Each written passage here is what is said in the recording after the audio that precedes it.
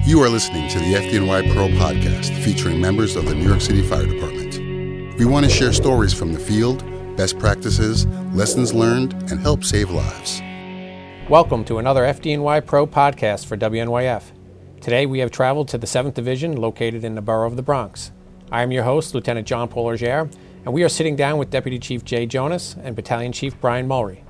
Chief Jonas has served the department since 1979. He is currently assigned to Division 7 and is a regular contributor to WNYF. Chief Mulry has served the department since 1996. He is assigned to Battalion 27 in the Bedford Park section of the Bronx. Gentlemen, thank you for having me. How are you? Good to see you. Very good, thank you. This is truly a pleasure to be here with you both. Collectively, you bring nearly 60 years of firefighting experience, having worked in some of the busiest neighborhoods in New York City.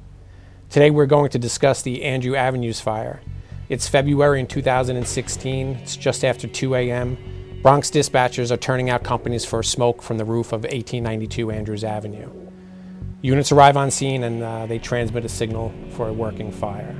Chief Jonas, where are you at this time? I'm still in quarters when they transmitted the signal for a fire at 1892 Andrews Avenue. But it didn't sound like it was a promising event for us. It looked like we were behind. In other words, we had a delayed alarm. It was a cold night, and that would also play a factor in what we were going to do that day. Can you walk me through your thought process when you're en route to a call type like this? Well, you're listening to the radio. You're trying to formulate a picture in your mind of what the fire looks like and what units are on the scene, anticipate what they might be doing. It helps if you know the topography of the area a little bit, knowing what your cross streets are, where you think you can get other units into the block. And as we were responding in, Chief Dottie from the 19th Battalion transmitted a second alarm. So we knew we had an advanced fire even before we got there. Chief, tell me about the construction of the fire building. You described it in your article as a 6-story U-shaped multiple dwelling. For our listeners that may be unfamiliar, what are some of the characteristics associated with this building type, and what are some of the operational concerns from a firefighting perspective? The building was constructed after 1929. And it was constructed primarily of brick and wood joist. However, it does have skeletal steel within the structure to help support the wider spans. If the steel was not in place, the effective length that a wood beam can be used is about 25 feet. So the steel allows the building owner to construct a larger building. If you look at it from the roof level, a large wing on the left side, which we would call the A wing, and it would be connected in the back, and it would be a large wing on the right side, which we would call the B wing. And that area that's connecting the two is called the throat. Every construction type has its inherent fire travel weaknesses. In this type of construction, you have combustible voids. You have voids that are created by the skeletal steel inside. You have voids that are created by shafts within the building, and that played a big role in this fire. This fire actually started around midnight, even though the alarm was transmitted little after 2 o'clock in the morning. The fire was started in a laundromat on the ground floor, and it was closed. The laundromat used an unused dumbwaiter shaft to exhaust the dryers. They had a metal shaft, constructed metal tube within the dumbwaiter shaft, and that's how they exhausted the dryers, and the lint collected in that shaft, and that's what ignited. It went absolutely undetected for like 2 hours. So it was a unique fire in that the fire did not start in any of the apartments on the top floor. The fire went up this shaft coming from the laundromat on the ground floor, and the fire actually started in the cockloft. When ladder companies arrived on the top floor, they actually had to awaken all the occupants on the top floor. The fire marshals were able to piece this together. They got security camera footage of the laundromat, and they could see smoke puffing around the steel roll-down gates around midnight. So they knew that that's about the time the fire started. Size up the scene for me. What were the fire conditions when you arrived? Were apparatus positioned optimally? Were hand lines stretched? What were you dealing with? There was a lot of activity when we first pulled up on the Burnside Avenue side. Ladder 33 had their tower ladder up. I had 2 hose lines being stretched as we pulled up. I received a briefing from Battalion Chief Dottie. Ladder 59 had their aerial ladder placed to the roof of the A wing. You had fire showing near the roof. You also had a heavy smoke condition coming out the windows on the top floor. Now, the tower ladder was positioned in the throat of the building, and I believe it replaced an aerial ladder in that position. This was a few minutes into the fire. I received a report from Battalion Chief Mulry that we had heavy fire in the cockloft extending towards the throat. I knew that we had to get a tower ladder into the throat. We had ladder 4-4, which is a tower ladder, behind ladder 5-9. So we used some personnel to lower ladder 5-9's aerial ladder and place it on the B wing, and they were able to move tower ladder 4-4 into the throat. Was that very time consuming? Was there room to maneuver? It was tight. We did have just enough room to maneuver, but anytime you're moving apparatus after they're already set up, it seems like it takes forever. In reality, it probably doesn't take that long, but by the time you bed an aerial ladder and take up the outriggers and move it, and then you move the tower ladder in, it just, you want it done 5 minutes ago. But we were able to get it into position, and we did not flow water through the tower ladder, but they were in a good position to perform a vertical vent on the top floor. Okay, so Chief Jonas has assumed command of the operation. Approximately 5 minutes after he arrives on scene, Battalion Chief Brian Moley arrives and reports in to the command post. Chief Moley, can you give me a sense of the look and the feel of the operation, and what is your mindset at that time? I just had to second what the chief said. We knew we had an obvious cockloft fire by the time I got there. We had gotten that report responding in. I reported into the command post. He assigned me right away to the roof sector. He had access to this roof sector. There's wing stairs, I believe, in that building. We were able to get up through the B wing, get up there pretty quick. And at that point, I think we might have had 4 or 5 saws in operation already. We had first due trucks, Rescue 3 was there, and they were already starting to ventilate the roof. They had begun their second cut by the time we got up there. And based on the size of the roof, it was definitely necessary. So you've mentioned roof sector. Chief Jonas, can you briefly explain sectoring from an incident commander's perspective, and why is this practice utilized? Once the sector alarm was transmitted, we went to a command channel, and now all the units under a sector report to that sector chief. So it unburdens the command post, so you don't have 15, 20 units trying to call the command post. They call their sector chief, and the sector chief reports to the command post. So it just adds to a much better communications system. As you sectored the operation, you established a radio command channel. Let's talk about handy-talkie communications for a minute. What is the purpose for using both a primary tactical and a primary command channel? The reason why we use both is that the incident commander can talk directly to the sector chiefs without much interruption. The incident commander doesn't have to gain control over the handy-talkie network. It could become saturated if everybody's trying to get through on the same channel. This way I could talk directly to the sector commanders, and they have the opportunity to talk directly to the people under their command, under their sector. The units have a much easier time speaking to a chief to get the information transmitted, and the chiefs have an easier time talking to each other. When you implemented the command channel at this operation, did the primary tactical channel communications improve? I got there fairly early in the incident, so the primary tactical channel was not overwhelmed yet. So activating the command channel on arrival kept the flow of communications going. Did you have any issues with communicating on the command channel? No. I had Chief Dottie stayed on the primary tactical channel, and I was on command. And his job is to monitor primary tactical for emergency transmissions, and in any sector that we don't have a chief at yet, they would still be talking on primary tactical. Okay, so Chief Mulry, you're assigned to the roof sector. Once you arrived at the roof, what are you seeing? As I said before, they had completed the initial cut and they were starting a second hole. There was heavy fire showing everywhere they were cutting, so it was obvious we had an advanced cockloft fire at that time. We had sufficient manpower at that time up there, and Squad 41 responded in as a company. I believe the chief sent them there, the entire company. I remember I conferred with the squad officer, I think Lieutenant Larocco, and we talked about cutting a trench because of the volume of fire showing at all the holes. And as we did, we went back and forth, we picked a spot. The throat of the fire building was about 30 feet, so we knew it was going to be an extensive cut that was going to be a little time-consuming. So top floor fires in a building this size will also require multiple hand lines on the fire floor. Did you encounter any issues with also getting a hand line to the roof quickly? They were calling for hand lines for sure on the top floor.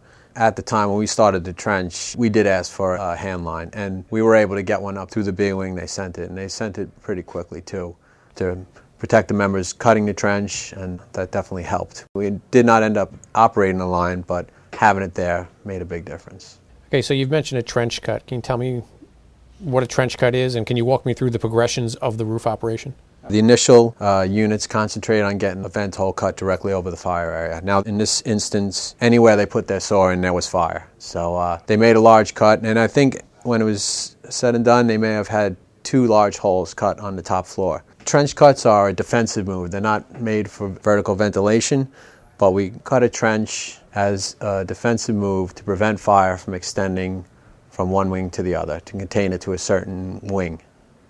We got this one started. I want to say we had one leg cut. We were probably 75% through with the second leg when it became obvious fire was showing in the cuts as we were cutting. At that time, we decided to abandon that trench. We sized up the roof. We were somewhat limited. There was some type of construction going on in the roof. I think they were storing tools, so they had a little area where they had some plywood, like a small plywood shed, so it kind of limited our choice where we could cut a second trench. Ideally, would have liked to separate it based on how quickly it seemed to us that the fire was moving. We didn't quite get our 20 feet, but we were close. And again, we conferred with the officers on the roof, and we started our second trench again. Is this type of roof cut done often, trench cuts? No, this is, well, I shouldn't say no, but it's, we drill on it a lot. You know, roof operations are a very popular topic for our truck companies and all our members to drill on. When it comes to vertical ventilation, we don't use a trench very often. What are some trench cutting techniques? Basically what a trench is, it's approximately 3 feet wide, cut from one fire stop to another fire stop. In this instance, the fire stops were the exterior walls and the throat. Chief Jonas, hose line placement at this fire, how did it go? I got there and the second line was in the process of being stretched.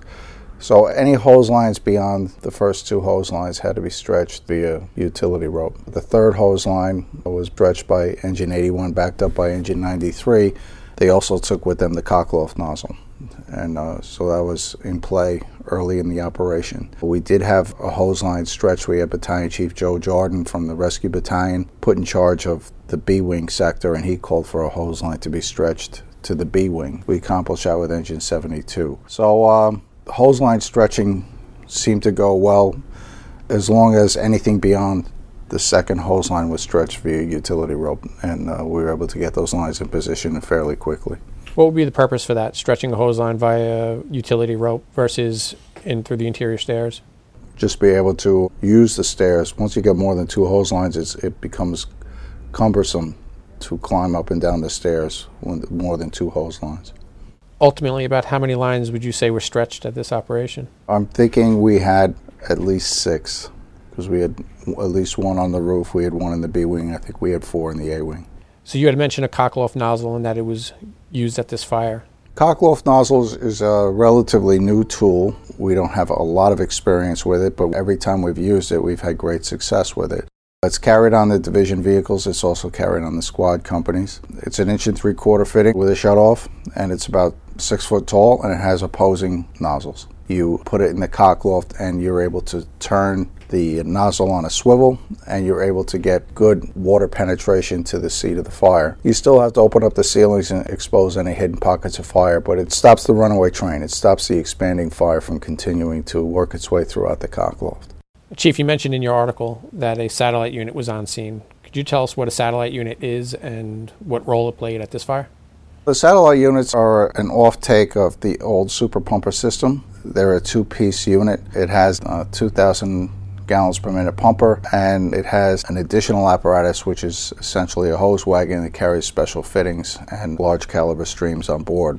One of the main uses for a satellite would be to use the manifold in areas that we couldn't get enough water into a firefight. They would stretch this manifold, and it's a 4.5-inch inlet with 6 2.5-inch outlets. So instead of units stretching off the back step of a pumper, which may be 2 blocks away, they can bring rolled up lengths connected to the manifold, and they could operate within the building by stretching off the manifold.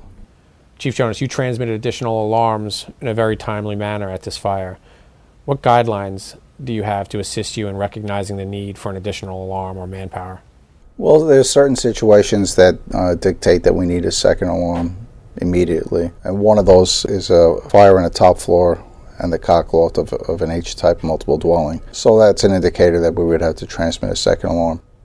As I started using units, I always like to have at least an engine and a ladder in reserve. And as these units started becoming depleted I would be proactive and calling more. I transmitted the fourth alarm knowing that it was cold and the firefighters on scene were working extremely hard. I knew that I had to get relief companies in, so I transmitted a fourth alarm at this fire as well, mostly for relief purposes. So I'm trying to figure out the tasks that we have to follow. I knew how many units I had on the roof. I knew how many units I had in the A wing on the top floor. I knew how many units we had in the B wing. And I was planning for contingencies in case the fire jumped the trench again and started going into the B wing. That would be an additional alarm. So it's almost like playing chess. You know, you're trying to anticipate what your next move is going to be. You don't wait for it to happen and then react to it. You try to be proactive and says, all right, what are my possible situations here and how likely is it that they're going to happen? And that's how I make decisions on transmitting additional alarms. Chief Mulry, at one point in a roof operation, you pulled members off of the A wing to the B side. What did you see at that time? At that point, the roof was fully ventilated. We had more than one hole cut. We had heavy fire showing at each hole. Also, the fire had been burning for a while. Like we said previously, we all assumed that the fire had gained headway before we had been there. The inverted roof started sagging in some spots, and there was nothing more to be gained there. We just decided to get our members over to the B side. We were in the process of cutting a trench, in which case we would have had to pull the members off either way, but we just decided to get ahead of it a little bit, and we pulled everybody over onto the other side of the trench just prior to them completing it. So by and large, this operation was a complete success if you judge that in terms of lives saved or property saved. I mean, this was a big building with a lot of fire advanced upon arrival. This question is for you both, really. What would you say were game changers at this operation that led to that success? Crucial pivot points, if you will. Probably two. Getting the hose lines in place on the top floor and having the units operating on the roof aggressively open up the cockloft. Those two events changed the course of what we were going to do. Chief Mulry?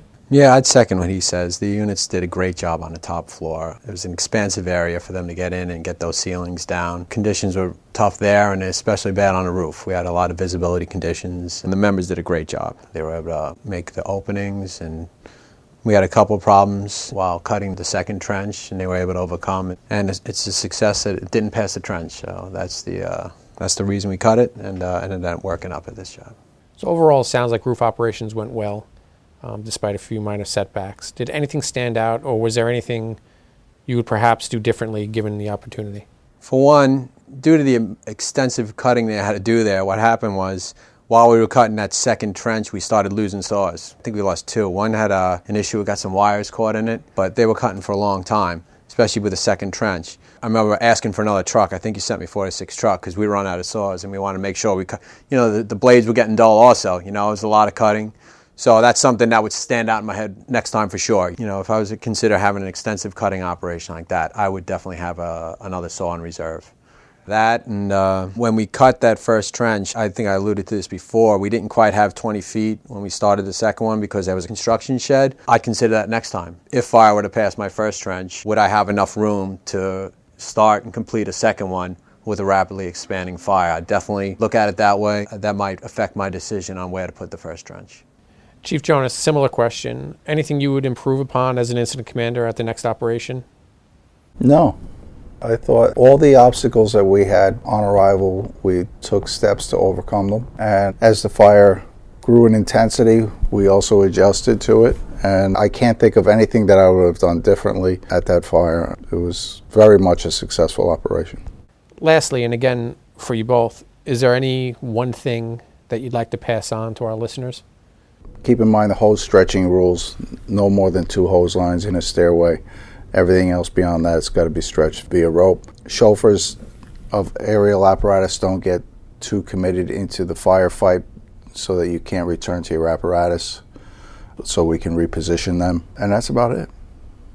I guess what I'd say, we talk a lot about risk versus reward. There came a point when we were cutting that second trench where this is an inverted roof, which means they have smaller structural members built up to allow the roof to drain. It started to become obvious that the fire had been burning for some time.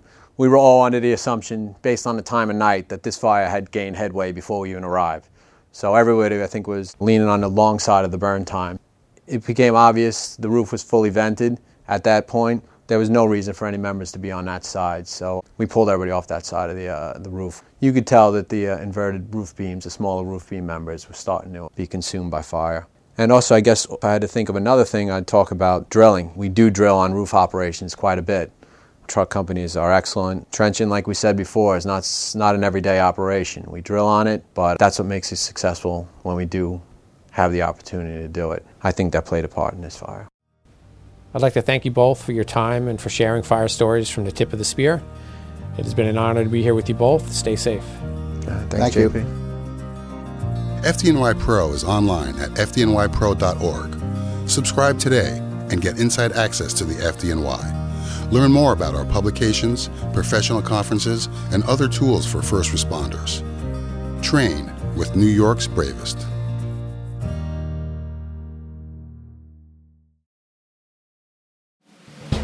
"24 hours a day, 7 days a week, 365 days a year. And when seconds count, the men and the women of the FDNY are there for us, to protect us and keep us safe when the unthinkable happens. No matter the challenge, no matter the danger, our firefighters and EMTs serve with honor, dedication, and bravery. New York's bravest are there for us. Let's be there for them. Your support of the FDNY Foundation ensures that the world's best fire department has the world's best training, equipment, and education. Go to fdnyfoundation.org and help New York's bravest save a life today.